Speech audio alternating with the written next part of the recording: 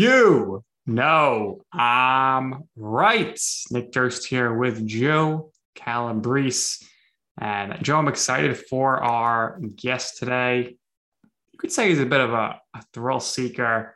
He briefly raced motorcycles back in the day, but he's very well known now on his call with motorsports and so much more. Yeah, some would call him a speed demon.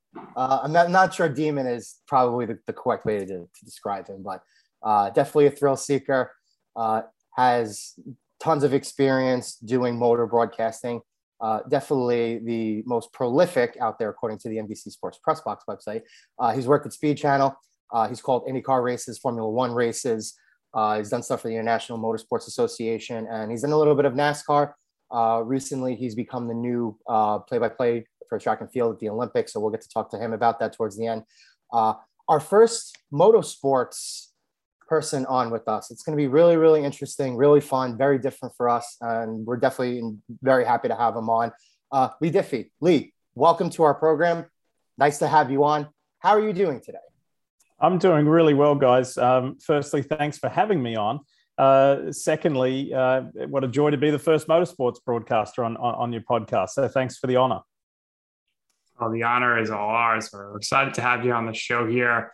And we just, we want to know, how did you become a fan of motorsports? I know I mentioned earlier that you briefly raced motorcycles, but growing up in Australia, what was the scene like there for you when it comes to watching motorsports?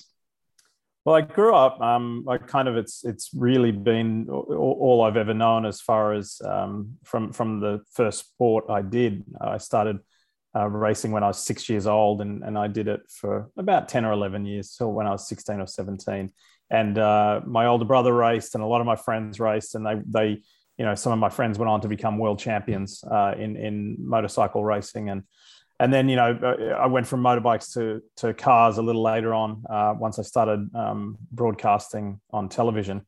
But yeah, it was a major part of my life. And I was a sports kid at school, played footy, played cricket, did a little bit of everything. But the common thread was always motorsports. So I didn't study journalism or communications at university. I actually was a physical education, a PE teacher. But it got to a fork in the road there at a point in time where I was doing more and more public address commentary. And I thought that maybe there might have been a shot where I could jump and try and to get into television.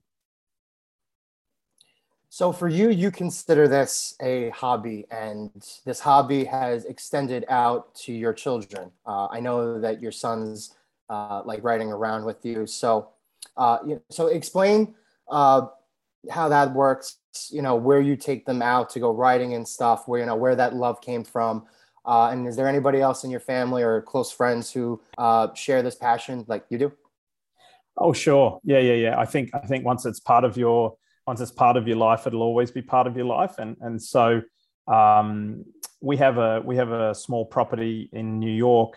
And I don't have any great desire for my kids to race or compete or anything like that. It's just another life skill, right? The more you can do, the more you enjoy life, whether that's snow skiing or surfing or whatever it might be, wakeboarding, anything that you can add to your repertoire in life to enjoy life more on different platforms. So yeah, I'm not a little league dad or anything like that in those regards to my boys. I just wanted them to have another life skill. And when you sit on a motorbike and crack the throttle, and there's nothing more exhilarating. So I just wanted them to have that experience and be proficient.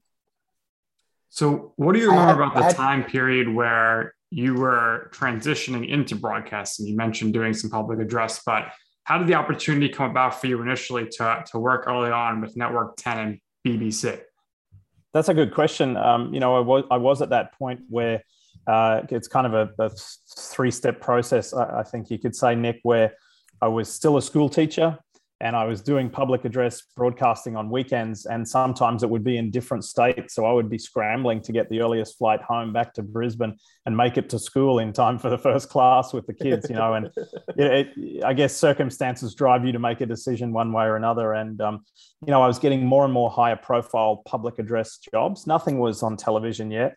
My oldest friend in life and another buddy. They were both in MotoGP. They were living in Monaco on the World Championship, winning Grand Prix. And so I approached a local radio station, the biggest FM station in Brisbane at the time, and the sports anchor. And I said, listen, you don't know me. This is my name. I'm very close to Mick Doohan and Daryl Beattie. I said, if I stay up late at night and write the report on the Grand Prix, could you just give me a name recognition? I don't want any money for it, but I'll write a 30 or 45-second script or a 1-minute script, and I'll call it in over the phone. And just if you could do it on the morning sports break on the radio, but just mention my name. And they said, sure, sounds great. You know more about it than we do. So that was step one. And then I met a lot of people. You know, I'm really fortunate to speak to a lot of young people, whether it be high school, university students or interns within the television industry. And I just tell all of the young folk, just keep your eyes wide open. There are opportunities everywhere.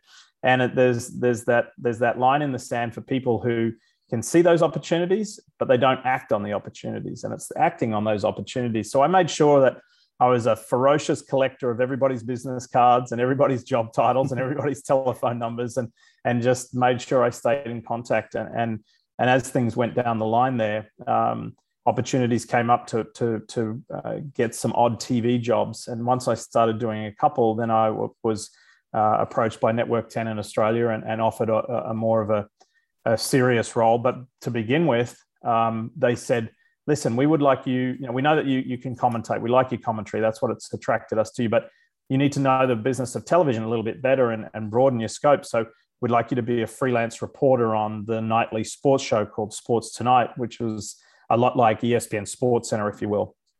And I said, okay, great. So I was a freelance journalist, and I was in one of the biggest newsrooms in Australia, and I couldn't type, but I didn't tell them that. And so I kind of hid in the corner and two-finger typed my way until I could get a little more experience and get better. And then one thing, flowed into the next. I stayed in Australia for 3.5 years and worked all kinds of sports. It was a tremendous grounding, something that I still fall back on to this day. But I had some overseas experience, Formula One launches, going to the 24 Hours of Le Mans, and I really got the taste for the Northern Hemisphere. And an older friend and colleague really encouraged me. And so I took the leap of faith, and again, through good contacts, was able to land the job at the BBC. So you're making an impact there, doing great things there in your 20s. Early 2000s, you get approached with the opportunity to come to the United States to do some coverage for kart series, and then later on making the move full-time to Speed Channel. What was that process like for you and your family? And was that an easy decision for you to move across the world and come to the United States, or was that something you kind of just were like, I think this is something I have to do, and this will be a leap of faith, and it's something that paid off for you? Yeah, a little. It's a good question. It's a little bit of all of the above. I really enjoyed my 2 years working for the BBC, but my goal going to London, my goal was to work in Formula One and to take over when the legend Murray Walker retired. And anyway, I proudly say that I got to the short list of 3. I didn't end up getting it, but obviously later in my career, I would work on Formula One. And I'd done a couple of IndyCar races, and I kind of thought, well, if I can't get the Formula One job, the next best thing is IndyCar. And, I love America, and there were, through some contacts, there were some opportunities to come here. I was married at the time. I'm married now, but not to the same person. And I think, your question just sparked a thought that, they're big risks, they're big opportunities, but they're big risks. And with it comes consequences. And, I think my first marriage was a victim of me chasing my career goals so hard, and dragging somebody all around the world with me. And it wasn't necessarily their story, it was my story. So, all of the people, I've seen the list of people that you interview, and they've all got wonderful stories, but in amongst all of the tapestry of all of our stories, it's not always rosy. There are some victims along the way and circumstances that aren't so rosy, because I think when you're so goal driven and so determined, maybe you don't keep your eyes wide enough open to everything that you should. I think that was a really good answer. Thankfully everything has seemingly worked out for you. Yeah. It's very hard to candidly discuss things like that, but it puts life into perspective. And one thing that Nick and I try to do here is we try to, when we interview people, we want the most honest responses that we can possibly get from people, true to life, actually real to life. So great answer there. I wanted to ask you, what was the moment, we'll predominantly kind of say earlier on in your career, kind of in the early mid 2000s when you first got to America here. But if it happened later, more than happy to answer that. What was the one moment or the one race or the one event that you called where you knew this was it? This was the moment for you. This was the exact time that you were going to get your big break, or that was eventually going to lead to your big break? What was that moment for you? That is a great question, and I'm not sure off the top of my head I have the immediate answer, because in those earlier days, Joe, I was the new guy here. Obviously, I was the only Australian in the motorsport television world over here in a broadcast sense. There were lots of Americans, there were some Canadians, there were some Brits, but I was the only Aussie doing it. So, you're kind of the new guy on the block, and I think I had to learn my way. It was actually calling a support series. It wasn't IndyCar. It was actually calling a support series called the Barber Dodge Pro Series, and it had people like Danica Patrick and AJ Allmendinger and names like that in there. That was a stepping stone up to IndyCar, and that was aired on Speed Channel. And so the commentary that I was doing for, Kart International or IndyCar International, even though I was living in America, I wasn't heard in America. I was heard all around the rest of the English-speaking world except here. And so anyway, being at the track at the same time as this other series, Speed Channel needed some commentary on this feeder series.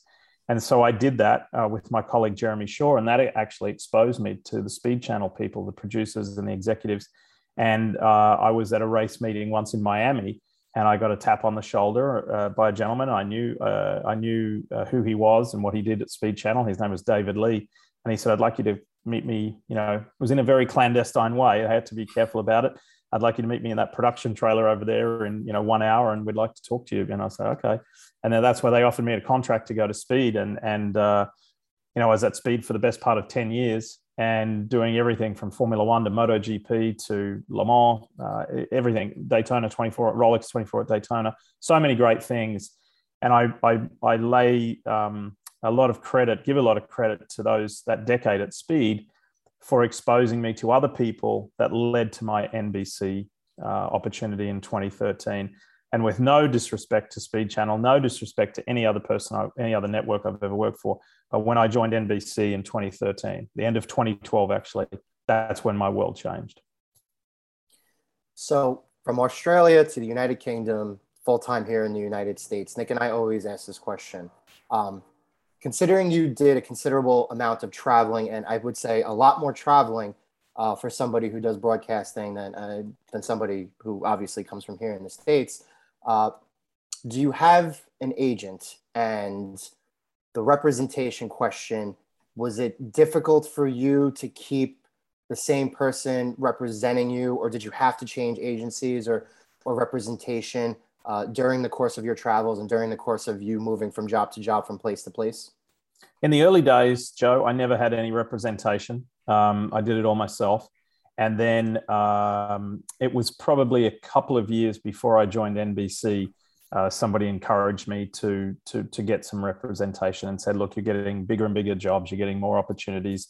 I think it's probably time that you join an agency." And they recommended an agency. I was living in Atlanta, Georgia at the time, and I paired with this terrific young agent called Matt Kramer at an agency called CSE in Atlanta. And I learned the ways of dealing with an agent and what it was like to have an agent and how they could help and how they maybe sometimes didn't help.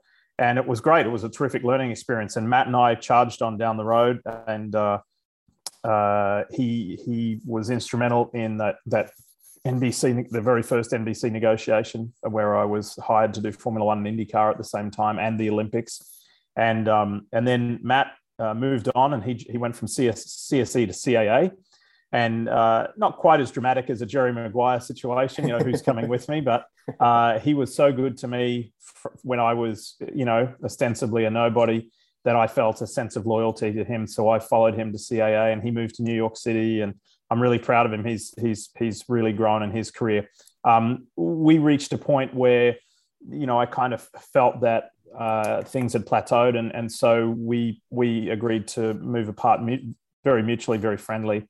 And so for the last probably for the last 5 years, I've gone back to solo, and I do it alone. So I think there's pros and cons on either side of the fence. So I'm not sure there's a definitive answer to give you, but I think agents suit some people in some roles better than others, and some people need them, some people don't. I'm not saying I don't need one, but at the moment I don't have one. I handle all my own affairs. So you mentioned, going to NBC, doing a bunch of different things, and you mentioned, just working for NBC alone, you kind of seemed to be huge for you, and you really weren't sure where your career would take you, but you get to NBC and then you're at the Olympics. I mean, did you have to pinch yourself? And who kind of approached you with that? And they said to you, we're going to have you do luge, skeleton, bobsled. Were you like, well, yes. And then in your head, were you like, how am I going to learn about these sports? And how did you prepare for that first Winter Games at Sochi in 2014? Well, Nick, I tell my two sons I do more homework and reading and writing now than when I was ever at high school or university. So there's a lot of prep that goes into it. But I got that opportunity to go to NBC through a former NASCAR racer and a former broadcast partner of mine called Wally Dallenbach. And Wally had spoken to the head of production and NBC Sports executive producer, Sam Flood. Now, they were looking for a play-by-play that could do both, IndyCar, and they thought Formula One was on the horizon. And Wally put my name forward in a very encouraging way. And so Sam Flood has been my biggest supporter there at the network, and he was the guy who got me in and said, "Listen, you're a professional broadcaster. You're a race caller." And he said, "There's more racing in the world than just motorsport." And he said, "So we're going to throw a lot of things at you, and we're going to see what sticks." And he said, "You're going to sign this, we're offering you this contract, and it's not just a motorsport contract. It's an all-encompassing contract that one of the key things in there is going to be the Olympic Games. And first up, it's going to be Sochi, and you're going to call bobsled, skeleton, and luge because it's racing. And then in 2016, you're going to go to Rio, and you're going to call rowing and the kayaking and the flat water events. It's racing. And then you're going to do some track and field for us. And then and so they just kept throwing things at me. And so next year will be my 10th year at NBC. And I think the only non-racing thing I've done is rugby. And I continue to work on rugby, and I love it. And, growing up in Australia, I was around a lot of mates who played rugby, and I taught at a school that was an excellent private school in rugby. So, yeah, it's amazing how it's kind of a little far-fetched, but it's incredible how it's all come together so effectively. And it's been such a fun ride. So you mentioned, obviously, just did the summer games, you did track and field. I'm assuming you were doing that off a monitor, and we spoke to some of your colleagues, or were you actually there for that? We were there. No, we wow. were. That very was fortunate. Yeah, Nick, that was one of the most bizarre things is sitting there in the broadcast position in a 70,000 person stadium where you're basically alone. There were other broadcasters and other members of the media and other workers for the stadium and the athlete support staff. And I don't know, maybe there was 1,000 of us in there or 2,000 of us in the stadium, but it was a very vacuous space. And I felt sorry for Japan. I felt sorry for Tokyo. I felt sorry for the Japanese people as far as the amount of effort that went into hosting the games. And they did a tremendous job to make sure that our safety was paramount in COVID situation, that everybody was abiding by the protocol during the pandemic. And, not once did I ever feel in a compromised situation. It was very heavily controlled and governed. And we were in a 14-day, what they called a 14-day soft quarantine. So you were allowed to go from your hotel room to your place of work and then back again for 14 days. So there was no getting out on the town and going shopping and going to restaurants and bars. It was very strictly and tightly governed. So they did a terrific job. Maybe this is like pulling behind the curtain a bit here, but when you're doing the winter games, it's only really one thing going on at a time. There's one tracks there. But to me, as a viewer on TV with track and field, looks like there's a million things going on at once. Yeah, there is. Obviously, you're calling the big races, but is there, from a broadcast perspective, a lot of you voicing stuff over after the fact and you throwing it down for interviews? Because while somebody wins, you're throwing it down to an interview, but there's another race going on. So curious, how does that work for you as a broadcaster as to what you're actually calling, what's live, what's being, taped and whatnot? So every race that we called, and this is a very detailed answer, every race that myself, Atto Bolden, Sonia Richards-Ross, Cara Goucher, Paul Swangard and Trey Hardy on the field events, every event that we called either live or live to tape. There's no going back and doing fixes and recalling races or anything like that. But with that being said, we had two commentary teams because of the enormous volume of hours and the time zone difference that we had to juggle. So there was a totally separate commentary team in Stamford, Connecticut. One of the members of our commentary team, Tim Hutchings, was actually in London at the Sky Sports facility because Sky Sports is owned by Comcast, part of the big family. So they were doing pretty much everything that moved. We were doing, from Tokyo, prime time specific stuff. So we knew, working with our producers, it was almost like a menu of races. We're going to do this one, that one, that one, that one. We're going to miss those two, and then we're going to come back for the next one because that has a US athlete in it. So it was very specific. It was very detailed. But yeah, no, when you call the race, you call the race. So is it safe to assume here that you'll be spending this upcoming February in Beijing? That's a good question. I don't know. I hope so because I enjoy getting a little bit of extra information from the athletes. The way the sliding sports work, particularly bobsled, when they've got to wait for the sleds to come back up the hill. The athletes are quite often hanging around, not yet up in the start house. So you can, if the time permits and the time's right, you can actually bump into the athletes and get a little extra story material. I don't know. That being said, because of COVID, and it's not just NBC, it's every broadcaster around the world, everybody's learnt that you can do broadcasting in different and more economically friendly ways.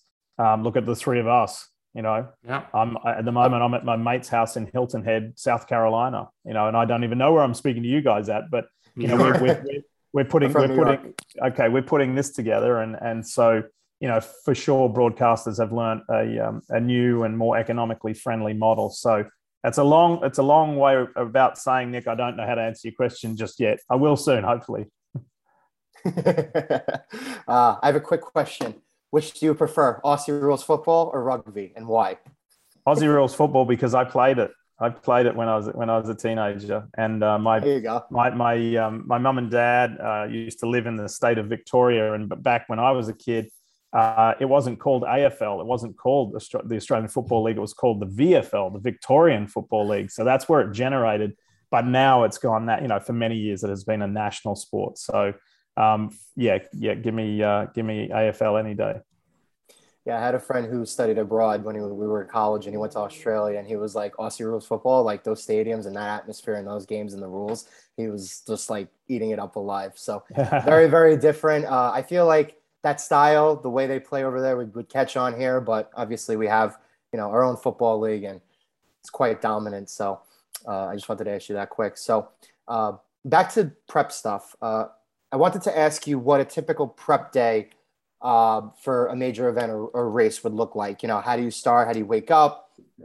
How much time do you dedicate to interviewing other racers and drivers, and also notes or stuff that you have to help you on a typical broadcast? So say, for instance, take for example, if this weekend I was getting ready for an IndyCar race. So we've just finished the IndyCar season actually, but if I was getting ready for an IndyCar race, I would have returned home the weekend before, probably on the Sunday night. So I've got Monday through Thursday. Thursday's typically a travel day. Wednesdays is a 2-call day. We start with what's called a competition call, where we speak to the president of IndyCar and the race director of IndyCar. Anything from the previous race and anything from this race that might be pertinent that we need to know, any penalties or justifications of why did you give that penalty? Why was that driver, any changes to the track, anything like that, any updates or any revisits to stuff that's happened. That's immediately followed by a total crew production meeting with our producers, with our coordinating producer, everybody, where we discuss storylines for this weekend, things that have changed, things that were good from the week before, things that weren't. What can we do better? What are the key storylines for this weekend, and who are we going to feature? What have we got in the hopper that's going to look good and make the broadcast better for the viewers? So what's on tap for this weekend? So that takes up a good couple of hours on a Wednesday. In and around that, it's up to you how you structure your own research. And I can't speak for the other guys and girls. Everybody does something different. One thing that I like to do is we all get given a link from NBC, from our producers of, say, for instance, this weekend we're racing at Long Beach. We get sent the broadcast on a link from the last Long Beach. And I go through for the whole team. I watch it. I watch every second of that broadcast, and I go through and I make lap by lap notes. This happened to Nick on lap 5. This happened to Joe on lap 55. This is when they pitted. This is when they stopped. And I do a log of the whole race. I do atmospheric conditions. I do time of year. I do everything so we can have an A/B black and white comparison. And I send that off to our whole team. In and around that, we have statistical support. We have a dedicated statistician just for us, who provides us with a book of stats and a book of historical significant things. And then it's up to you work with the team's PR people. You work on your own relationships with the drivers, your own relationships with the team owners or engineers or whatever. And you have to get on the phone. You get on the phone and you ring around and you get some of the background. And it's impossible every week to get to every single driver. But then when we get on site, you can go around to their garages. IndyCar PR hosts bullpen media sessions where they might get as many as half the driver field. And so you get, by the time we're ready to go to the race, you pretty much have something on every single driver in the field that you can deliver. So it's a little bit of, it's pre-weekend and it's in the weekend, how that information flows. And so you just got to, what are the biggest stories? What might be something that nobody knows just yet? You kind of got to put it all in the blender and try and work out when is the right time to bring it out. And sometimes you gather a lot of information and it never makes air because the racing's so good, or you might not see that driver might drop out early or whatever. So you actually do quite a volume of work that sometimes, unfortunately, it's kind of like the old movie scenario. It's on the cutting room floor, but you get over that pretty quickly and move on. I have to ask you an important question that I ask all play-by-play people. And for you, I'm really curious because you're doing racing. So these races are long. And, how do you balance, keeping your throat, good? You don't want to lose your voice, but you don't want to drink too much beverages, I'm thinking, because you don't want to go to the bathroom. You have no time, really. Are you drinking tea? You're drinking water? Maybe you're drinking soda for energy. What are you doing there? And also, again, it's a long day. So energy-wise, curious what your pre-race meal is, and are you eating after? Just want to hear your thoughts on that. So, Nick, here is the truth. Here is the scoop. Your beverage intake is based on how far the restroom is away from the commentary booth. And if it's too far away to have a bathroom break in a commercial space, then you really ease back on the beverage intake. So if you've got a restroom that's close by, then have at it. Drink as much water or whatever. I just drink water. I either drink still water or sparkling water. One of my commentary colleagues, Paul Tracy, he pounds the Diet Coke. Everybody's different. Everybody's different. Like what you do. There's no set pre-broadcast meal. It varies. We eat in the TV compound. Sometimes we eat at hospitality units. There's no set rhythm to it. But definitely, here's the interesting thing. What we do is not physically taxing as far as once you're in the broadcast. But you do need to eat. You do need sustenance, because it's that mental energy is, if you're hungry, it just it takes your mind off it or whatever. So it's never good. You don't want to go into a broadcast either with a Thanksgiving size meal in your stomach either, because you're going to be all bogged down and so yeah, something to eat before you go in, and lots of fluids, because yeah, to your point, it does help your throat. And it's a wonderful time. Just hearing you talk about it makes me relive it. I know I do it every weekend, but it's a wonderful time when you get to that point, because you got all this lead up. And then when we actually go on air, that's when we enter our world. And it's a beautiful world to live in, as far as it's exciting, it's live, it's real, it's sport that's playing out in front of you. I remember once I was on the Today Show doing this promotion. Ryan Reynolds, the movie star, had done one of those animated movies where he was the voiceover, and it was the movie Turbo. It was about snails going. The snail wanted to go to the Indianapolis 500, and they had some drivers there as guests: Tony Kanaan, Elio Castro Neves, Ryan Hunter-Ray, and I was commentating. And they had all of the Today Show regulars on there with Ryan Reynolds, and they were playing skeet ball. And I had a little snafu in the morning in Manhattan, and I was late to the rehearsal, which was at 5 a.m. or something. I was late to the rehearsal, and there was one of my producers was there as a facilitator, and he was working with the movie's distribution arm. And this lady from the distribution arm she flipped out, and she said, "This is we're done. We have to go to a plan B." And my producer said, "Why?" And she said, "He's missed the rehearsal. How he can't do this." And he said, "Why? What are you talking about?" And this woman said, "How on earth is he going to call a race he's never seen?" And my producer said, "He does it every weekend. It's his profession." Yeah. Unbelievable. Oh, that's terrific. Got a couple of fan questions for you. Okay. I have a co-worker who's a huge motorsports fan, so he's got a couple of questions for you. I'm going to mention him. His name is Rob Riches. He's a really, really great friend of mine. First question: favorite tracks to announce at? Le Mans in France. The 24-hour sports car race. It's it's more than just a race. It's an event. I got to call that 10 years in a row. It was incredible. Pretty exhilarating to do the Monaco Formula One Grand Prix. I got to do that 5 years in a row. That's spectacular. I mean, that's crazy.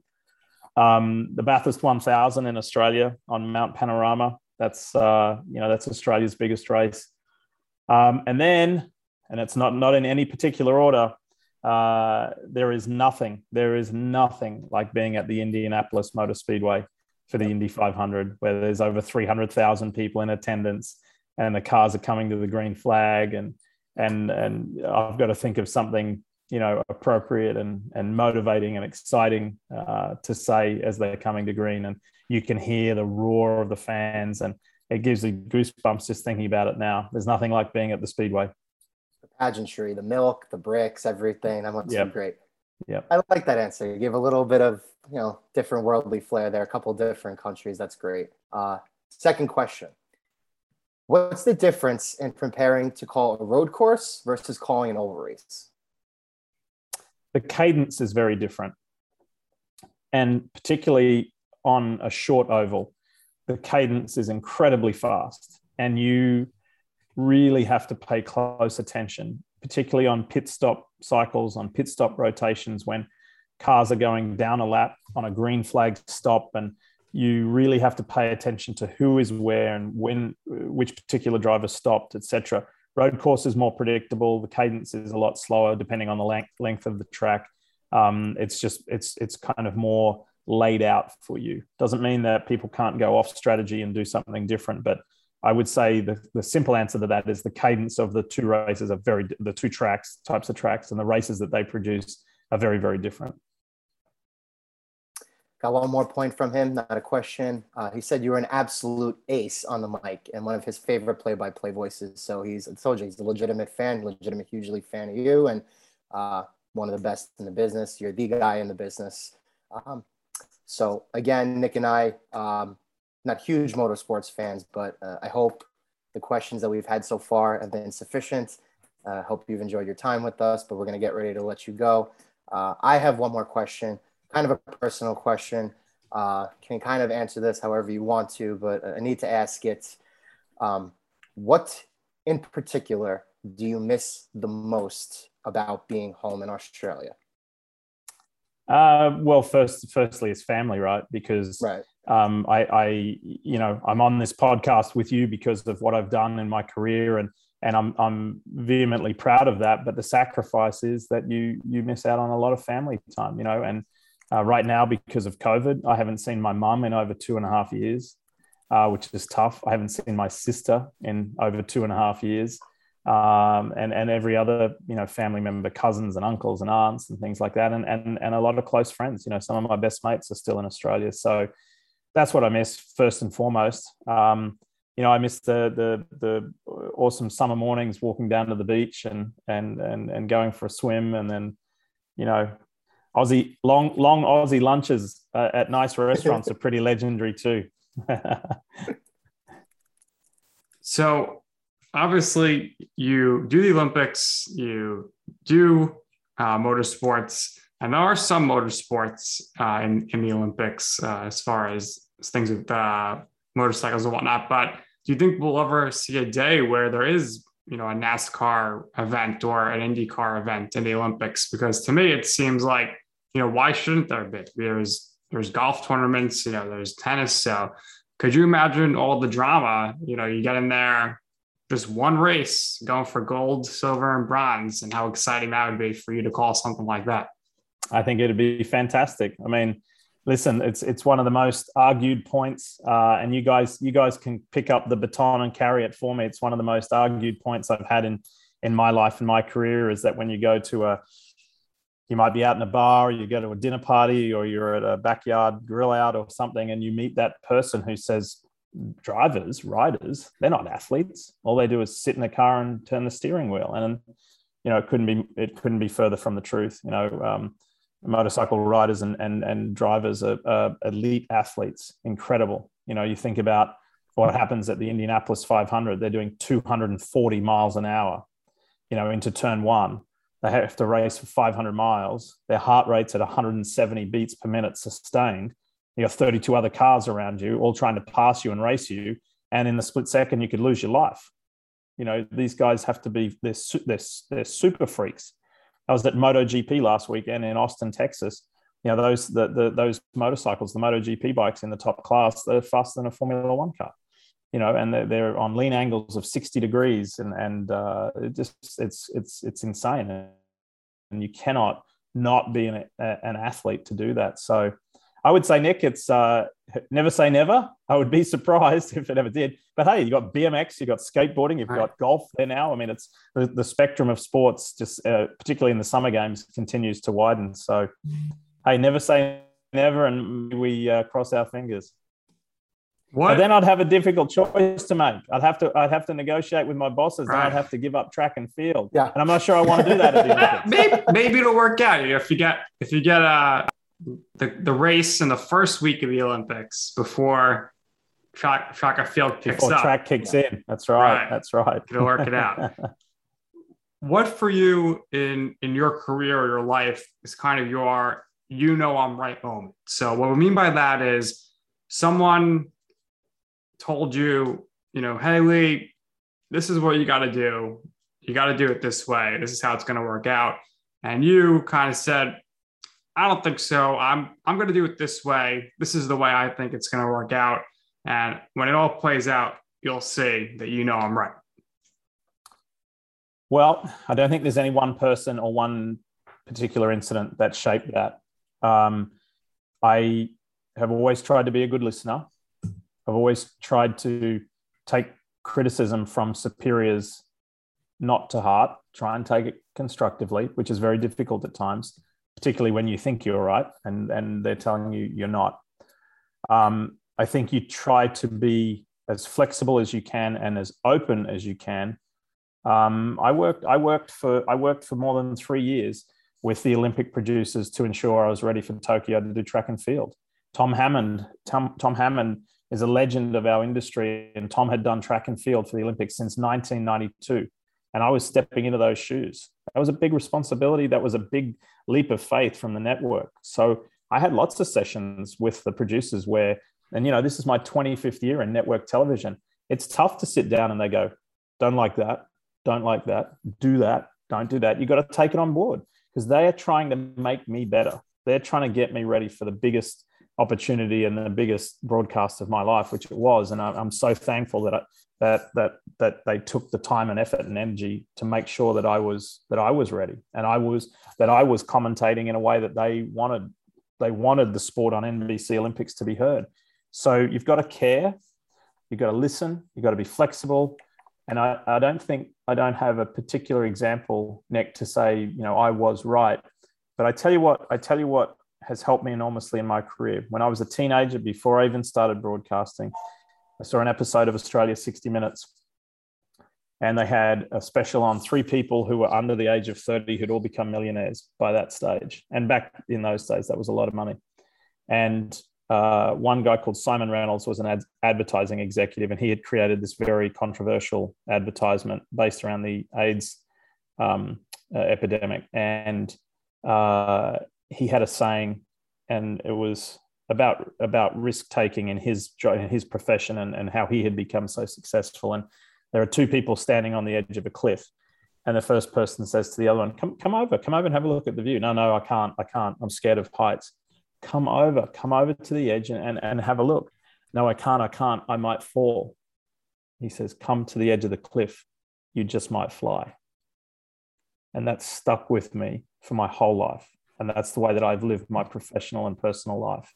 If you don't ask the question, if you ask the question and the answer is no, you're not any worse off than where you are now.